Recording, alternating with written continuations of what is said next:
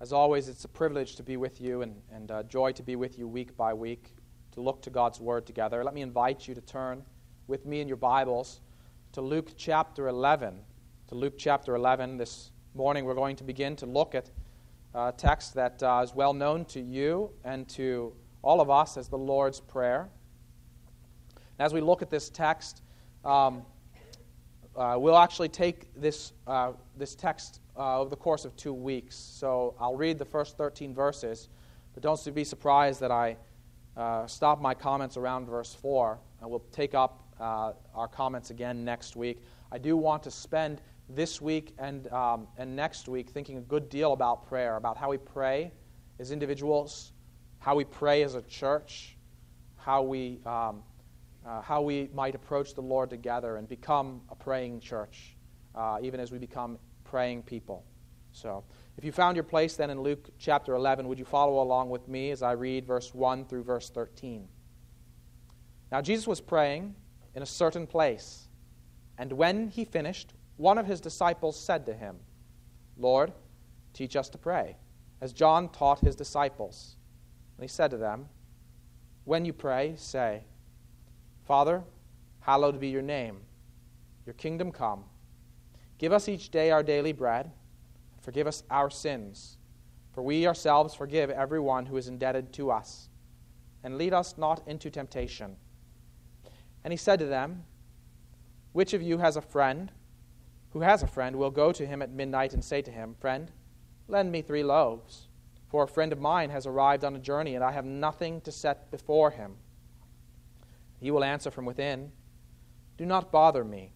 The door is now shut, and my children are with me in bed. I cannot get up and give you anything." I tell you, though he will not get up and give him anything because he is his friend, yet, because of his impudence, he will rise and give him whatever he needs. And I tell you, ask, and it will be given to you. Seek, and you will find. Knock, and it will be opened to you. For everyone who asks receives, and the one who seeks finds. To the one who knocks, it will be opened. What father among you, if his son asks for a fish, will instead of a fish give him a serpent? Or if he asks for an egg, will give him a scorpion? If you then, who are evil, know how to give good gifts to your children, how much more will the Heavenly Father give the Holy Spirit to those who ask him? Father in heaven, you indeed are a giver of good gifts. You indeed are the source of all good things that we have. And you invite us to pray to you and to come to you as Father. This is a gracious privilege, Lord. May we not take it for granted. So we pray, Lord, that you would give us this good gift. Give us the Holy Spirit today, O Lord, as we come to your word, to guide us, to impress upon our hearts your word, to make us to love you with a deeper affection, to make us to worship you with a more singular focus, to make us to see Christ and what he's done for us, both in the preaching of the word today and as we remember his sacrifice for us around the Lord's table. Father, we thank you that you hear us and that you do answer our prayers when we pray according to your will. You grant us what we ask for. You indeed are the one who gives the Holy Spirit to those who ask him. And so we ask you now, Lord, to send the Spirit to enlighten our minds, to soften our hearts, that we may receive your word. This we pray in Jesus' name. Amen. Let me begin with this question, simple question. Why is it that we do not pray? I have 2 reasons that I want to propose to you. I think I can safely assume that prayer is difficult for all of us. It's difficult for me from day to day to exercise this spiritual discipline in my life, to regularly go to the Lord in prayer. And I think that it's probably true for many of you, even as I've heard that same thing from many of your testimonies. I wonder then, why is it that we don't pray? And I want to propose these 2 answers. The first is, I think that we feel that we don't know how, that prayer requires a certain kind of expertise that we have to learn, and we feel we have not learned it. Usually, we start to feel this way because we see others engaged in prayer. Now, in virtually every religion, prayer is a key way in which people show their faithfulness, in which they express their piety. Christianity is not different in that respect. The difference is that we pray to the living God. We pray to Him in accordance with how He's revealed Himself in the sending of His Son, Jesus Christ. So we can trust that our prayers are indeed heard. And yet when we look at people, both outside of the Christian church and within the Christian church, we sometimes see people who their prayers seem like an elaborate show in one way or another, and we think, well, I don't know how to do that, and so I'm afraid to even try.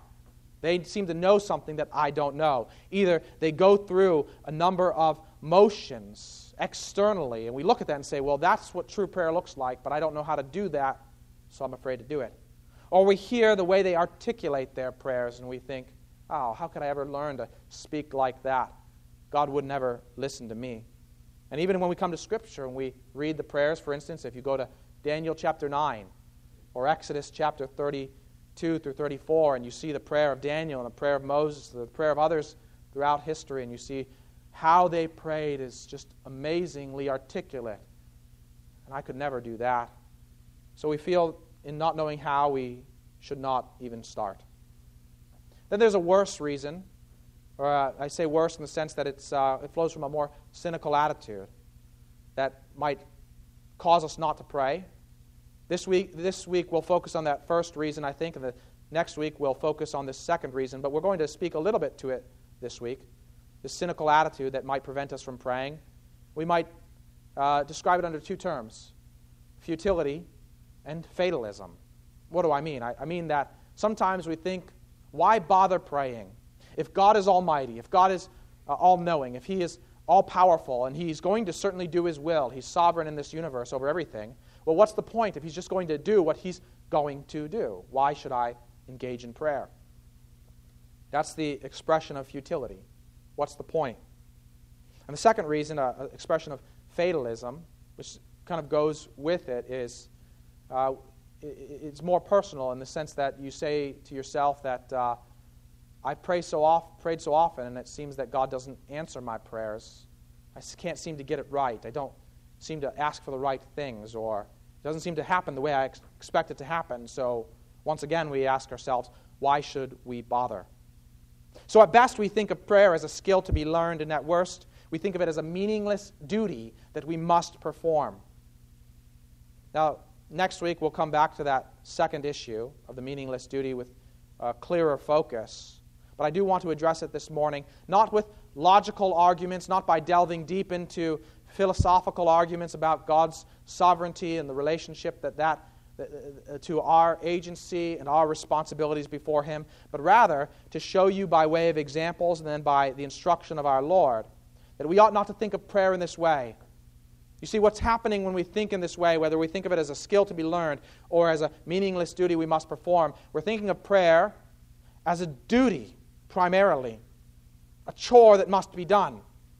But I want you to see this morning from the text before us and from Luke's broader presentation of praying people, that prayer is neither a duty by which we prove our faithfulness, nor a necessary step to achieving our hopes and dreams, but it is a privilege and an opportunity that is afforded to us whereby we can speak with God as our Father as we make our requests known to Him. It's an opportunity for communion. It's an opportunity to express the intimacy of a relationship that we enjoy through our Lord and Savior, Jesus Christ. I said I want to start by looking at examples. And here, for those of you who've been with us as we've gone through Luke over the course of most of this past year, in the last year, I want to remind you of some of the examples of prayer that we've seen along the way. For those who haven't been here for the whole series, you'll be familiar with many of these. It takes us right back to the beginning of Luke's Gospel, to Luke chapter 1 and chapter 2, in the birth narrative surrounding the birth of John the Baptist and the birth of our Lord. You can turn there or you can listen to me as I remind you of those things that we encountered. But first I want to draw you to an example of two people in one group who were engaged in prayer in some way at the beginning of this gospel. And what I want to learn from this particular example, or what I want us to learn, is that these examples teach us the importance of patience and perseverance as we pray. We're going to see that from an example of a praying generation. Just a couple of verses I draw your attention to in their context. First, in Luke 1:10, here in the context, Zechariah, the father of John the Baptist, though he's not yet father, goes into the temple. He's a priest, and it's his time to serve and to offer incense. And we find in verse 10 that the whole multitude of the people were praying outside at the hour of incense. And then appears to him Gabriel, who sent to him with a message. As we scan down the page to verse 13, we read, "But the angel said to him, 'Do not be afraid, Zechariah, for your prayer has been heard, and your wife Elizabeth will bear you a son. And you shall call his name John.'" And then turning a little bit further, a couple pages into Luke chapter 2, before I draw these examples together. About a year or two later, Luke chapter 2 and verse 37, there we find that a lady named Anna. She's a prophetess, and she's in the temple when Jesus is brought to the temple as a child. We read, beginning in verse 36, "There was a prophetess Anna, the daughter of Phanuel of the tribe of Asher. She was advanced in years, having lived with her husband 7 years, from when she was a virgin, and then as a widow until she was 84. She did not depart from the temple, worshiping with fasting and prayer night and day. And coming up at that very hour, she began to give thanks to God and to speak of him," that is of Jesus, "to all who were waiting for the redemption of Jerusalem." And as I draw these examples together in this praying generation, what I want you to see is that there were people, and two examples of people, who made it their regular habit to pray. Although in Zechariah's case, we might surmise that he had probably stopped praying for a son by this point in his life. But here Gabriel comes to him to tell him that some prayer that, likely to Zechariah, was long forgotten, was not forgotten to the Lord, that prayer was answered, and it was going to be answered miraculously in his old age in a way that was better than he could imagine. He was just hoping for an heir, just hoping for a child. But God was going to give him the forerunner, a son who would be the forerunner of the Christ. And then we see in Anna, a person who is very concerned with the redemption of God's people, the redemption of Jerusalem, the salvation of his people. And we can assume that those people who were outside the temple at the time when Zechariah went in to offer sacrifices, who were devoting themselves also to prayer, those people were thinking along the same lines, along God's purposes, along what God would do. And they were part of many generations who were surely praying that God would bring to fulfillment all of the promises that he had made to Abraham, to Isaac, to Jacob, through Moses, through all the prophets over the course of thousands of years. They were praying along those lines, probably even praying the words of Scripture from the Psalms and elsewhere. They were a praying generation. And I draw your attention to these people, some who were very old, some who were doing what their parents and their grandparents and generations prior to them had been doing. Because we have a long space of time where people are praying along the same lines for God to fulfill his promises. Some in very individualized ways, some in corporate ways for the whole people of God, and yet they're turning their attention to things that God had not yet done and praying for the fulfillment of those things with perseverance and with patience. And they were not unheard by the Lord. The Lord heard their prayers.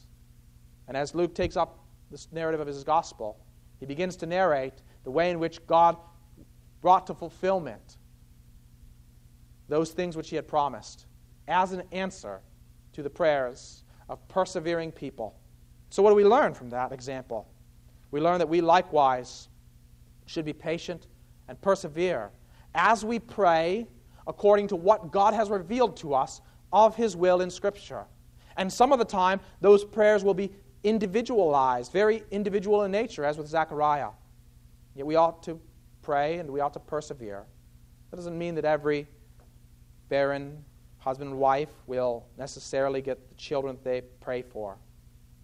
But it does mean that we ought to be patient and we ought to persevere and recognize that very often when God says no to the thing that we request, it's because, in fact, I would say always, when he says no to the thing that we ask for specifically, it's because he has something better in store for us, just as with Zechariah.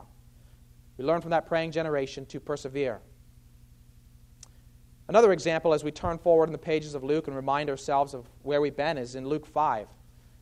Luke 5, and there in the context there's a series of challenges that come to Jesus from the Pharisees and from others. We come in the midst of one of those challenges in verse 33. We read, "And they said to him, the disciples of John fast often and offer prayers. So do the disciples of the Pharisees, but yours eat and drink." What the people who come to Jesus are noting is that when they look at John the Baptist and his disciples, and they look at the Pharisees and their disciples, they see externally the same course of action in their prayers. They pray with fasting, and it's evident to all. What Jesus is going to show them in his response is that in the case of his disciples, such an attitude would not be appropriate. He's not saying that it's never right to fast. He's not saying that it's never right to assume a certain posture externally when we pray, to kneel or to stand or to lift our hands or to bow our heads. All of those things are things that may be appropriate in different contexts. But what he is showing is that those things are not the essential aspect of prayer, those things on the outside. I think I can fairly suggest to you that the Pharisees, when they prayed, their heart was in a very different place than John the Baptist when he prayed. Externally, they looked like they were doing it the same. But when we look at John and we look at his broader ministry and we look at the Pharisees and their broader engagement with Jesus, we see two very different hearts. And yet externally, they looked the same. What we're seeing there then in that text, and as Jesus then would respond to them by saying that it would not be appropriate in that particular context for his disciples to fast when they are in the presence of him. What we see is that prayer is primarily a matter of the disposition of our hearts, not primarily a matter of what we do externally. And again, it doesn't mean that we should not do anything externally when we pray. It doesn't mean we should never fast or that we should always fast. But it means that the most important, essential matter of prayer is how we approach God in our internal disposition. And you can't see that on the outside. I can't see that when you pray. You can't see that when I pray. But God who searches the heart, he knows that. He can see that. And we learn from that example then, from John and from the negative example that it builds over the course of this gospel in the Pharisees, that prayer, first and foremost, is a matter of how our heart is directed towards our Lord. And finally, there's this example that is most important in Luke's gospel, which is Jesus himself. And it leads us right up to our text in Luke chapter 11. When we look at the example of Jesus, what we're going to see is the priority of prayer in his life. We're also going to learn the joy that should attend our prayers as we commune with our Heavenly Father. Because that's the example that Jesus sets for us as he himself prays. What I'm going to do for you is just to read you a string of texts that we've seen already in Luke's gospel. I just want you to listen, because I do want you to appreciate how frequently Luke draws attention to the prayers of Jesus and the way he prays, especially at key moments in his gospel. In Luke 3, verse 21 and 22, we read these words. Now when the people were baptized, and when Jesus also had been baptized and was praying, the heavens were opened, and the Holy Spirit descended on him in bodily form, like a dove. And a voice came from heaven, "You are my beloved Son. With you I am well pleased."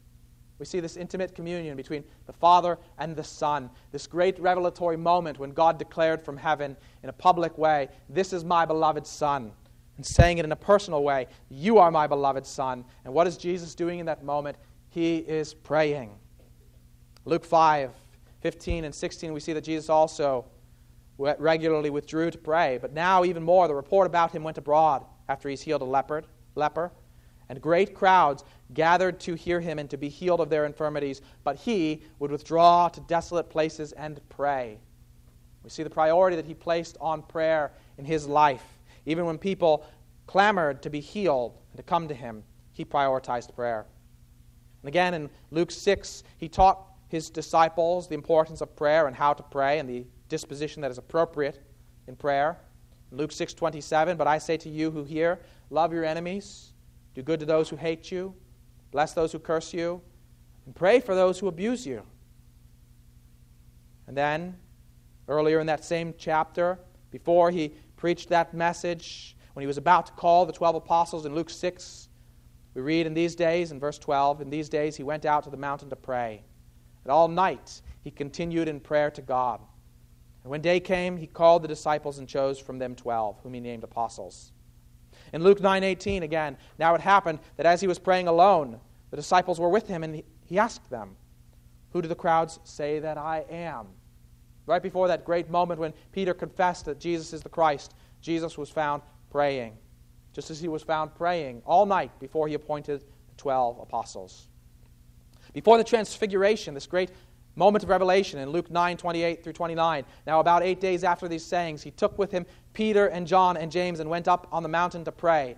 And as he was praying, the appearance of his face was altered, and his clothing became dazzling white. And there God would say, the God the Father would say very much the same thing that he said at his baptism. This is my beloved Son. And he would tell the disciples, listen to him. Again, he instructed his disciples in Luke 10, verse 2, saying, the harvest is plentiful, but the laborers are few. Therefore, pray earnestly to the Lord of the harvest to send out laborers into the harvest. And then in this beautiful example that we've recently considered in Luke 10:21, where Luke doesn't say that Jesus is praying, he shows us him praying by recording the very words that he prays. In that same hour, he rejoiced in the Holy Spirit and said, I thank you, Father, Lord of heaven and earth, that you have hidden these things from the wise and understanding and revealed them to little children. Yes, Father, for such was your gracious will. And what can we draw from all of this as we reflect upon the prayer life of Jesus as Luke has presented it to us? We can see that there is a priority to prayer in his life. It's more important than even sleep. It's more important than the crowds clamoring to be healed. His joyful priority is to commune with his Father. And as a man in his incarnate life, the way in which he does that is prayer. And as he teaches us to pray particular things, pray for particular needs, in accordance with God's purposes, in accordance with God's priorities, we see that we are likewise called to pray and to enter into this communion as Jesus himself has taught us, and we recognize that he is the most qualified teacher. The most qualified teacher. We can learn to pray as we have been doing, some of the men in gathering and looking to the prayers of Paul. We can learn to pray by going to the Old Testament and seeing the prayers of Daniel and the prayers of Moses and many other great godly men in Scripture.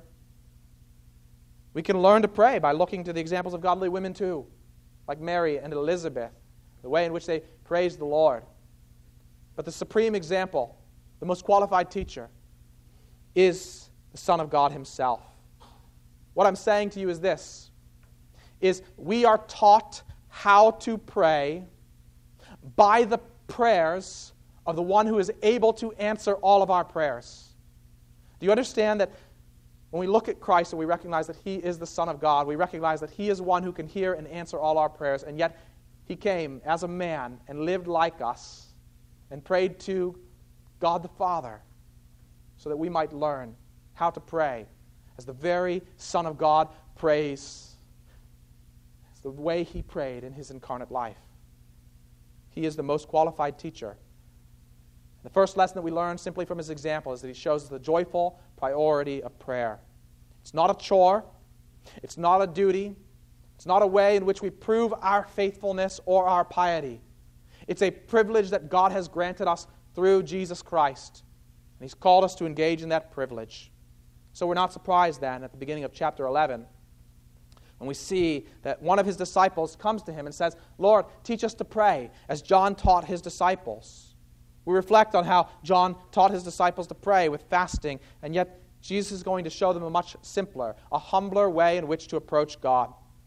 They want to learn to pray, and I think many of you have that same sensibility. In fact, you've asked me these kinds of questions. How should we pray? What should we pray? Why doesn't God seem to answer my prayers? What's the point in praying if God is sovereign? Well, Jesus here teaches us to pray and shows us the importance of prayer and the priority of it. Calls us to come into this relationship with God and express that relationship through our prayers. And the way he does it is with what we can call the model prayer. We're going to spend the rest of our time focusing on each word or line of this model prayer here in verses 2 through 4, and let me simply read it as Luke presents it to us. Father, hallowed be your name. Your kingdom come. Give us each day our daily bread, and forgive us our sins, for we ourselves forgive everyone who is indebted to us. And lead us not into temptation. That's it. Now, you probably know that this is a simpler version, a shorter version of something we find in Matthew. You probably have the words of that prayer in Matthew memorized. Our Father who art in heaven, hallowed be your name. Your kingdom come, your will be done, on earth as it is in heaven. Give us this day our daily bread, and forgive us our debts as we forgive those who are indebted to us. And lead us not into temptation, but deliver us from evil. For yours is the kingdom and the power and the glory forever and ever. Amen. We recite that together. Most of us have that memorized. But what I want you to see is that it's a model prayer. Jesus does not just simply give us this prayer as something to be recited. That would fly in the face of what we find in Matthew chapter 6 right before he introduces that prayer. For Matthew chapter 6, verse 7, he tells those who are hearing him speak, when you pray, don't heap up empty phrases like the Gentiles who think they will be heard for their many words. And if we just make this a thing that we recite that is meaningless, and we think that somehow just simply by reciting these words we will be heard, we don't even know what these words are meant to tell us or meant to say to God. They have no meaning. They become nothing more than empty phrases. But if we recognize that this gives us a clear and concise model that can structure our prayers, we see that Jesus has given us a very simple way in order to come to God like a child coming to her father. It's a model prayer. And I want to show you how we can use that to follow the model as we pray. It begins with the word Father, and that's crucial. That's important. We recognize that God is eternally Father, Son, and Holy Spirit, and so we can speak of God the Father. But as we're going to see tonight, if you'll return with us and we look to the beginning of 2 Thessalonians chapter 1, we're also going to see that we are invited to call God our Father. God always has been the Father, the Son, and the Holy Spirit, one God existing eternally in three persons. That's always been true, and so to say that God the Father has always been the Father, it makes perfect sense because God has always been triune. But He became our Father as we became His children through the new birth. To all who believed in Christ, John tells us at the beginning of his gospel, to them God gave the right to be called children of God, not those who were born of the flesh or of blood, but those who were born of the Spirit. We are children of God, and so we can approach God as Father. And we think of that contrast that we saw in the text we read from Exodus, the fearfulness that Israel must have had as they approached God at the mountain, seeing Him display His awesome power. I'm sure the last thing on their minds was to think, He is our Father. Yes, He is God Almighty. Yes, He is Lord. Yes, He is the great I Am. But they were fearful and they sought a mediator. Moses was not sufficient to be the final mediator, but we have a final and sufficient mediator in our Lord Jesus Christ, who came and became like us, and in our likeness humbled Himself to the point of death, even death on a cross. Why? For our sins, for our sakes, so that in His death and in His rising, He might bring us through new life into the presence of God as children of God. That's the great and wonderful offer of the gospel. You can become a son of God, an heir of His promises through faith in Jesus Christ, and so you can approach Him as your Father. And you can pray to Him with simply that word, Father. That's what Jesus teaches us here, and it's a great privilege that anyone who has faith in Christ is offered. If this morning you're here and you have not put your faith in Jesus Christ, then I encourage you to think about this great, enormous privilege that is put before you this morning. Reflect upon that and consider whether or not now is the day, now is not the time for you to repent. I encourage you to see that today is the day. Repent of your sins, believe in the gospel, put your faith in the Lord Jesus Christ, and you will be saved. He did what was necessary to bring you into a relationship with God. Trust in that. Trust that His death is enough. That in His resurrection, He has guaranteed your eternal life and your future resurrection. For those of you who are trusting in Christ this day, recognize this glorious privilege that is given to you, that you can pray in this simple way, beginning with that one word, Father. Now, we go on to pray, hallowed be your name, which is a rather archaic word in English by this time. when it was first used in the King James English. I'm sure it was a common way of speaking. But what does hallowed mean? It means to set apart. It means to sanctify, to make something holy. What we're saying when we say, hallowed be your name, is, Lord, we want your name to be set apart. That is your reputation. We want you to be glorified, is the idea. Hallowed be your name. We're starting to direct our attention, orient our perspective along an axis that is directed towards God and His glory and His purposes and away from ourselves. It's the first important step in prayer. And it will be part of the next line as well. When we pray, hallowed be your name, we're praying that God will be glorified. How can we do this, practically speaking? This week I started working through the Lord's Prayer with my children, and I gave them some practical suggestions to go to the Psalms or to go to the other texts where we can look for things, and we can even just think of things in our mind, that only God has done and only God can do. And we can praise Him for those things that He alone can do and has done, and we can ask Him to do more of the same. And my children thought of things like creating a universe out of nothing. Can't think of any person who's done that lately. Only God can do that. Governing the earth and the heavens and all that exists. And we look then to the passage we read together in Psalm 86, and we see many, many examples. It's the reason why I chose that for our reading. If you look back at your bulletin, you see all of these things that only God can do, that only God has done. And as we think of the things that only He has done, and praise Him for these things, and pray that others might come to know Him as the only one who is God for those self-same reasons. Look at those words again from Psalm 86. There is none like you among the gods, O Lord, nor are there any works like yours. All the nations you have made shall come and worship before you, O Lord, and shall glorify your name. Do you see how that's flip sides of a coin? There are things that only God can do and only God has done. And a declaration that the nations will indeed come and recognize that God is God. And we pray to that end, Lord, let that happen. Hallowed be your name. We're praying that God's name would be honored and glorified as people come to know Him as the only true God. And along those same lines, then, we turn to that next line, your kingdom come. And here, we're praying along those same lines, but with a particular focus on God's kingdom. We're praying for big things when we pray, your kingdom come. But we need to understand, again, the definition of kingdom as Luke has said it before us.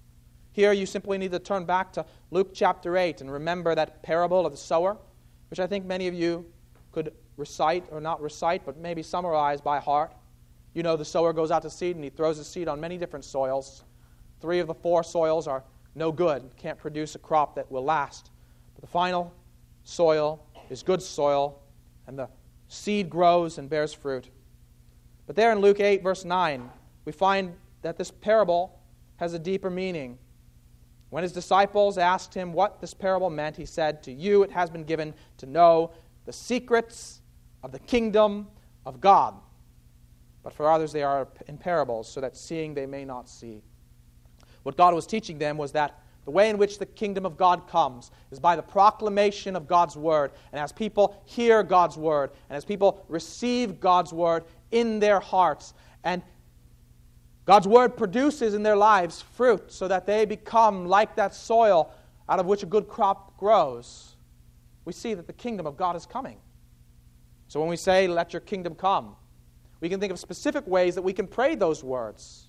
When we pray for missionaries together, the pastoral prayer, or when you at your homes pray for friends who need to hear and believe the gospel, maybe family members who have heard the gospel and not yet believed. You are praying, Lord, let your kingdom come, because the kingdom comes first in our hearts, through the preached word, through the received word, as God causes His word to bear fruit in our lives and in the lives of others. So practically, I can suggest that as you think of this line, your kingdom come, you can use that as a header, a subtitle, if you were, to write your prayers down. And you can think of people, friends, family members, churches, regions of our world, even nations and missionaries that are there. where you are looking for God to do a mighty work. And you can pray, let your kingdom come, Lord. And as you look at the trials that we face in this life, you can think of those final words of John in the Revelation when he says, come, Lord Jesus. And see that that is also a prayer that God's kingdom may come. As you look at the difficulties in our lives and the evil and the sin, and you think the thing that will finally bring an end to us is the fullness of the kingdom as it comes with Christ's return. When we look to those things, we're praying that God's kingdom would come. And so, pray along those lines. Now notice these big prayers, that God's name may be hallowed, and that the kingdom might come, are oriented towards God's purposes and towards God's will. So we should look to His Word and see there how He has said these things will come to fruition. How will His kingdom come? He has shown us in parables like the parable of the sowers and in other passages as well. Excuse me. Now we turn our attention to our own needs. He teaches us to pray, give us each day our daily bread. And here, it's a rather humble prayer. It's a rather meager prayer, it seems at first, in respect to that great prayer, let your kingdom come. But I do want you to see some of the boldness in this prayer. There's a shift in the language. If I were to say something like, let us stand for this final hymn, it's a kind of polite invitation. When I say stand for the final hymn, it's a command. You say, well, that's spoken with some authority. There's a shift in this prayer as well. The first two things that we ask, Father, when we pray, let your kingdom come, let your name be hallowed, they come in that kind of polite way of request. But here they come as commands. Give us each day our daily bread. Forgive us our sins, for we ourselves forgive everyone who is indebted to us. Lead us not into temptation. These prayers are uttered with a boldness. And there's also something great about this prayer for provision, and the prayer that we'll see after it. It's one thing to say, Lord, give me enough so that I will have enough by the time I die. That's not what he teaches us to pray, but rather not to look too far ahead, but to trust that the Lord will continually provide. And what's implied in this prayer, which seems meager at first, is that we ought to regularly come into God's presence with daily prayer. If we're praying for daily bread, we ought to be praying daily. It implies a continual dependence upon God, and it points to God's continual provision. I think of the example of George Mueller, who some of you might know, who lived in the 19th century, right up to the end of the 1800s. And he was a man who started orphanages and schools, and in England he served more than 10,000 orphans over the course of his life. And he was a man who was devoted to daily and regular prayer and has so many testimonies. If you simply read a biography, I think we might have one on our back table, of George Mueller, you will see how many times he prayed for extraordinary things, ways where God might provide daily bread for these orphans. They didn't know how it would come from one day to another. And God provided in extraordinary ways. It can be an extraordinary thing to depend upon God for simply the needs of one day.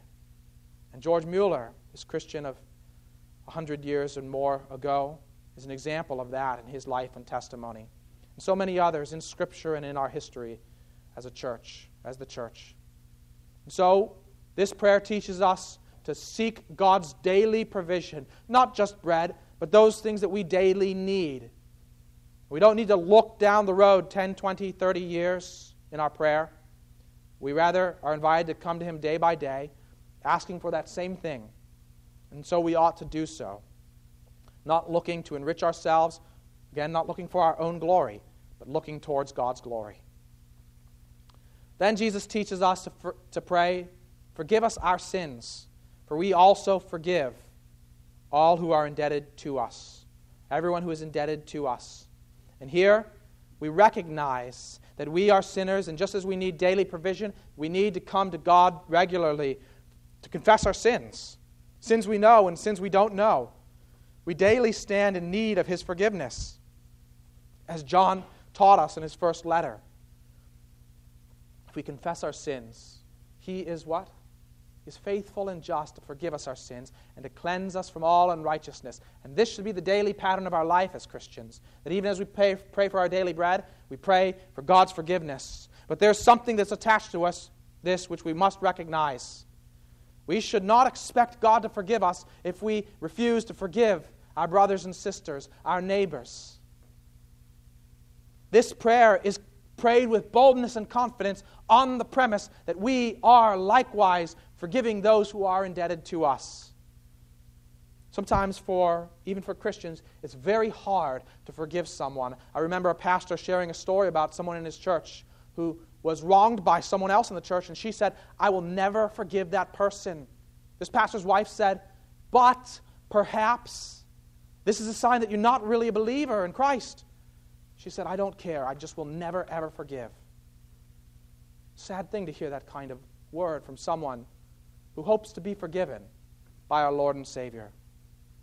So if we have been so forgiven by Christ, we ought also always to forgive. And when we live in this way, we can pray with this confidence, "O Lord, forgive us our sins." And if we feel that we are harboring some resentments, then begin with repentance over that.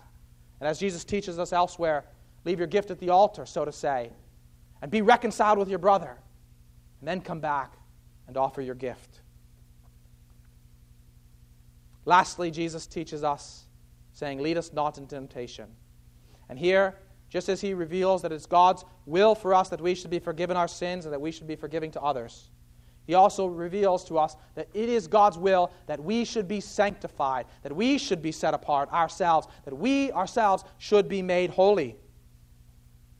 "Lead us not into temptation" stands as a subtitle in that way. You remember, if you've been with us in the evening, in 1 Thessalonians chapter 4, what Paul said, this is God's will for you. And you sit on the edge of your seat and you think, I really want to know what God's will is for my life. And he says, your sanctification. It is God's will that you should be sanctified. If that's God's will, then should we not pray toward that end? Should we not pray that God would make us holy? But this comes slowly, we recognize, and sometimes we despair and think, I've been praying that for a long time, and I don't seem to be growing in holiness. A dear friend of mine, an older gentleman, used to tell me that when I think like that, I just remember, this is just how bad I am. God is working at warp speed. But let me give you something even more practical than that, because it is God's will that we should be sanctified, and yet it's also God's will that in this life, our sanctification should come by degrees, slowly but surely, not all at once. The all-at-once sanctification, that all-at-once glorification that will come when Christ returns. But in the meantime, it's by degrees and it's slowly. Just as we need to pray daily for our bread and pray daily for forgiveness, we need to pray daily for God's sanctifying work in ourselves and in others. How can we do this in a way that is clear and easy? Let me simply direct you to Galatians 5, to a text that's helped me a great deal as I've thought about how to apply this in my life. We'll close with this. In Galatians 5:16 and following, it's a text that's familiar to you, I think. Paul writes, "But I say, walk by the Spirit, and you will not gratify the desires of the flesh. For the desires of the flesh are against the Spirit, and the desires of the Spirit are against the flesh. For these are opposed to each other, to keep you from doing the things you want to do." Here we have this gracious promise, this declaration of truth, that the things that the Spirit wants are opposed. They're like oil to water, the things that the flesh wants. And our heart, being one vessel, cannot contain both in a mixture, but one must press out the other. They're opposed to one another like oil and water. And so as God causes us to abound in the fruit of the Spirit, it presses out, it has expulsive power, as one has said. It presses out what is worldly in us. And so when we pray that God would lead us not into temptation, but sanctify us rather, and deliver us from evil, we can turn to a text like Galatians 5, or we can remember in our mind the fruit of the Spirit are what? Love, joy, peace, patience, kindness, goodness, gentleness, and self-control. And as I tick down that list in my mind and I think about what I need in the very moment when I need God to work His sanctifying work, I tick down that list and I come to, I need joy right now. Or I need patience right now because I have children of a particular age. I go down the fruit of the Spirit and I say, this is a fruit of the Spirit. Not a fruit of Will Brown, not a fruit of his intelligence or his discipline or his ability. I'm led to my knees and I say, Lord, lead me not into temptation, but cause your fruit by your Spirit to abound in my life. These are the things that Jesus teaches us to pray for. As we pray for God's kingdom to go forth, we're praying also for God's kingdom to come in our hearts through His gracious work of forgiveness and through His gracious work of sanctification. We're not ordering our thoughts towards big things that are to our glory. Even things that we might think in the moment, that's for the kingdom, is it not? Would I not like to see 100 people come in here next week? Actually, that would be a headache, I think. But 100 people come in, and then 200 the next week, and 1,000 the next week. And what would that be for? Would that be for the glory of God or for the glory of me? The glory of us? No, I put that aside, and I orient my focus around God's glory and His kingdom. Whatever it might mean for my life, I'm not building my own kingdom. But I am hoping to grow closer to God by His grace, through His forgiveness that's offered to me in Christ, through His sanctification that comes by the Spirit working in me. And I'm encouraged, and you're encouraged then too, by the one who is the most qualified teacher, that we can come to God, not with great shows of fasting or blasts of trumpets or empty words repeated one after another, but with the simple, humble, childlike prayer that Jesus here teaches us to bring to our Heavenly Father. As we approach our God, we can express our hopes, our fears, our sorrows, our needs, our desires, our very heart. We can make our requests known to Him, and He hears us. There are no elaborate directions, just simple, childlike prayer. And as we depend upon God for His grace, we are also invited into His confidence, as it were, in some sense. Having been given the secrets of the kingdom, we're encouraged then to pray in accordance with those secrets that have been revealed to us. So let us be a praying church. Let us be a praying people. People who pray with boldness according to God's priorities. People for whom our greatest priority is not what we might like to have in this life, but that communion with God as our Father through Christ by the power of the Spirit that is offered to us right now. Let that be our chief priority, so that prayer will not be a chore or a duty, but will be a privilege and a delight. Let's pray. Father in heaven, indeed we do treat prayer so often like a duty and a chore, and yet it should be a privilege. It should be our joy. It should be our delight. More important than sleep, more important than food.